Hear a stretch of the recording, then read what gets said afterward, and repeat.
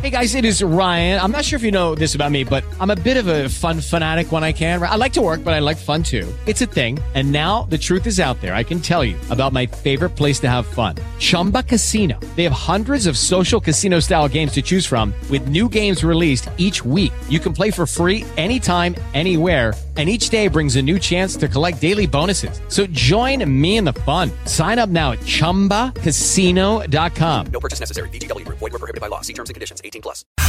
Now, more of the Ryan Gorman Show on News Radio WFLA.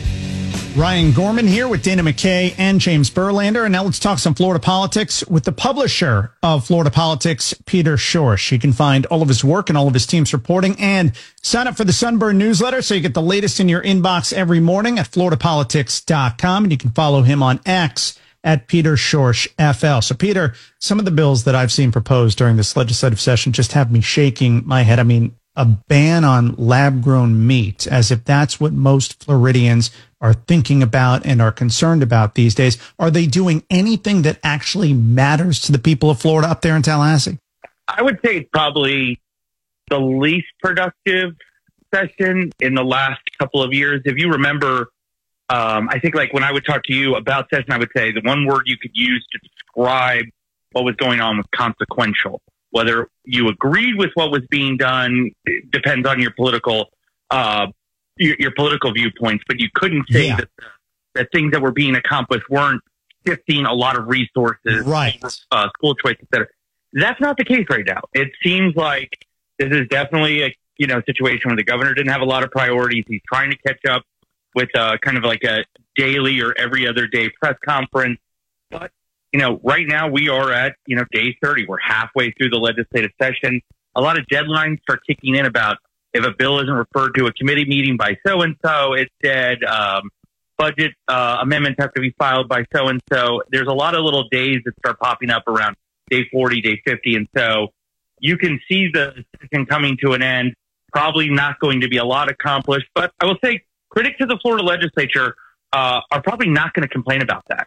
So of all the things lawmakers are working on during this session, is there anything that you think is pretty consequential? So I've been tracking the social media ban for youth. House Bill 1, it's the priority of Paul Renner.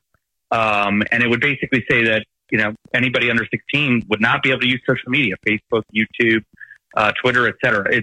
I cannot see that bill standing up in courts, and neither can Ron DeSantis, who kind of spoke against it. But, I think there was a really big moment last week when Mark Zuckerberg, in front of a U.S. Senate panel, gets up and apologizes to the parents of children who have been harmed by social media. So there's like some sort of consensus that, hey, we really need to do something about it. I think I saw a tweet from somebody that said, hey, if we put out like social media right now, it's like handing a pack of cigarettes to kids. And so this is that generation's fight. Again, I don't think it's going to stand up to court, but at the end of the day, it may become the most consequential bill that pops out of this legislature. We're joined by the publisher of Florida Politics, Peter Schorsch, talking about the legislative session. Are there any priorities that look promising at the beginning of session that a couple of weeks in now aren't looking so good? Yeah, well, there's one that kind of makes it look like, Governor DeSantis is starting to have a hard time with this legislature. Over the weekend, a bill that would have allowed slots at the kind of iconic Fontainebleau Hotel in South Florida. It was something that he had pushed for. That seems to have fallen apart, and it's kind of an indication that, hey, maybe the governor doesn't get everything he wanted. The owner of the Fontainebleau had donated to Governor DeSantis' campaign. His staff had met with legislators, had pushed for it, and that kind of died over the weekend. And so we're starting to see some of those bills where the governor's not always getting what he wants out of this legislature. And what about the budget? Anything notable happening there?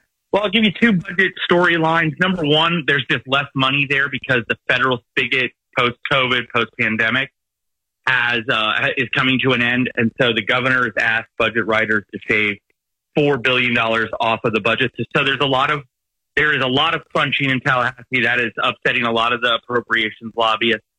I think one thing that this may be a glimmer of progress is Senator Jen Bradley, North Florida, Clay County.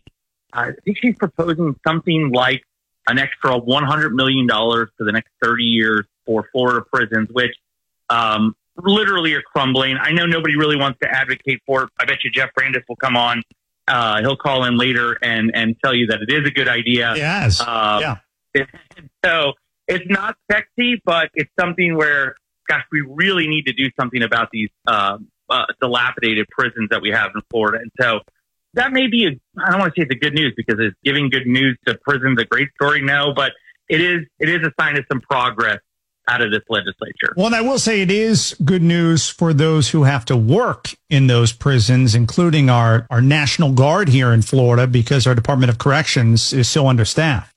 Yeah, I mean, it's a story everywhere, and Ron DeSantis has proposed literally no money for Department of Corrections infrastructure, but that creates very dangerous situations in these prisons. I think we had some incidents at Coleman, which is near us. South Florida, the prisons are just, I mean, they're heartbreaking already to begin with, but, you know, as the man says, if you measure a society by how they treat their inmates and their prisoners, and Florida has a lot left lacking there. And so kudos to those. You know, it is something Senator Brandes, our friend, has kind of pushed uphill for before he got out of there. And now it seems like the ball is being carried forward. Have you heard anything on some of the issues that are affecting the finances of so many Floridians, whether it's property insurance, car insurance, health care, those kinds of issues? How about next week? What about, let me throw another one out at you, one that I often mention here on the show, the Department of Children and Families, you know, the most vulnerable kids in the state. Any more resources headed in their direction to help with those issues, the understaffing, the overworking of people who are, again, supposed to be looking out for kids who have nobody else looking out for them? I'll give you like a little bit of a micro scoop that I haven't fleshed out 1,000% yet, but I do have a source inside DCF who messaged me last week and said that basically DCF staff has been kind of ordered or highly recommended or what have you, that they needed to start working overtime to clear the logs before the feds come in and take action. There is definitely, again, I'm speaking a little bit before I fleshed it all out and reported it, but I know from talking to a couple of people now, there are some big problems at DCF. It's kind of a ticking time bomb. I will see where it's at by February or so. But again, DCF staff, managers, et cetera, have said, listen, we need you to come in and start working overtime to reduce this caseload.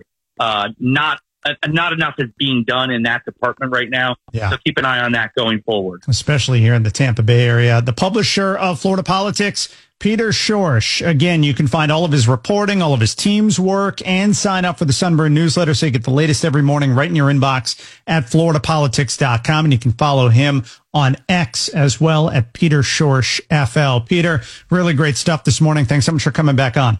Okay, thanks, Ryan. Thanks for having me.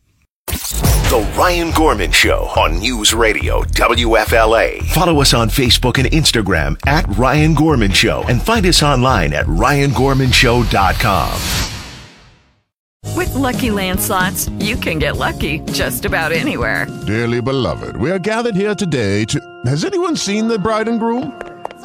Sorry, we're here. We were getting lucky in the limo and we lost track of time. No, Lucky Land Casino, with cash prizes that add up quicker than a guest registry. In that case, I pronounce you lucky. Play for free at LuckyLandSlots.com. Daily bonuses are waiting. No purchase necessary. Void where prohibited by law. 18+. Terms and conditions apply. See website for details.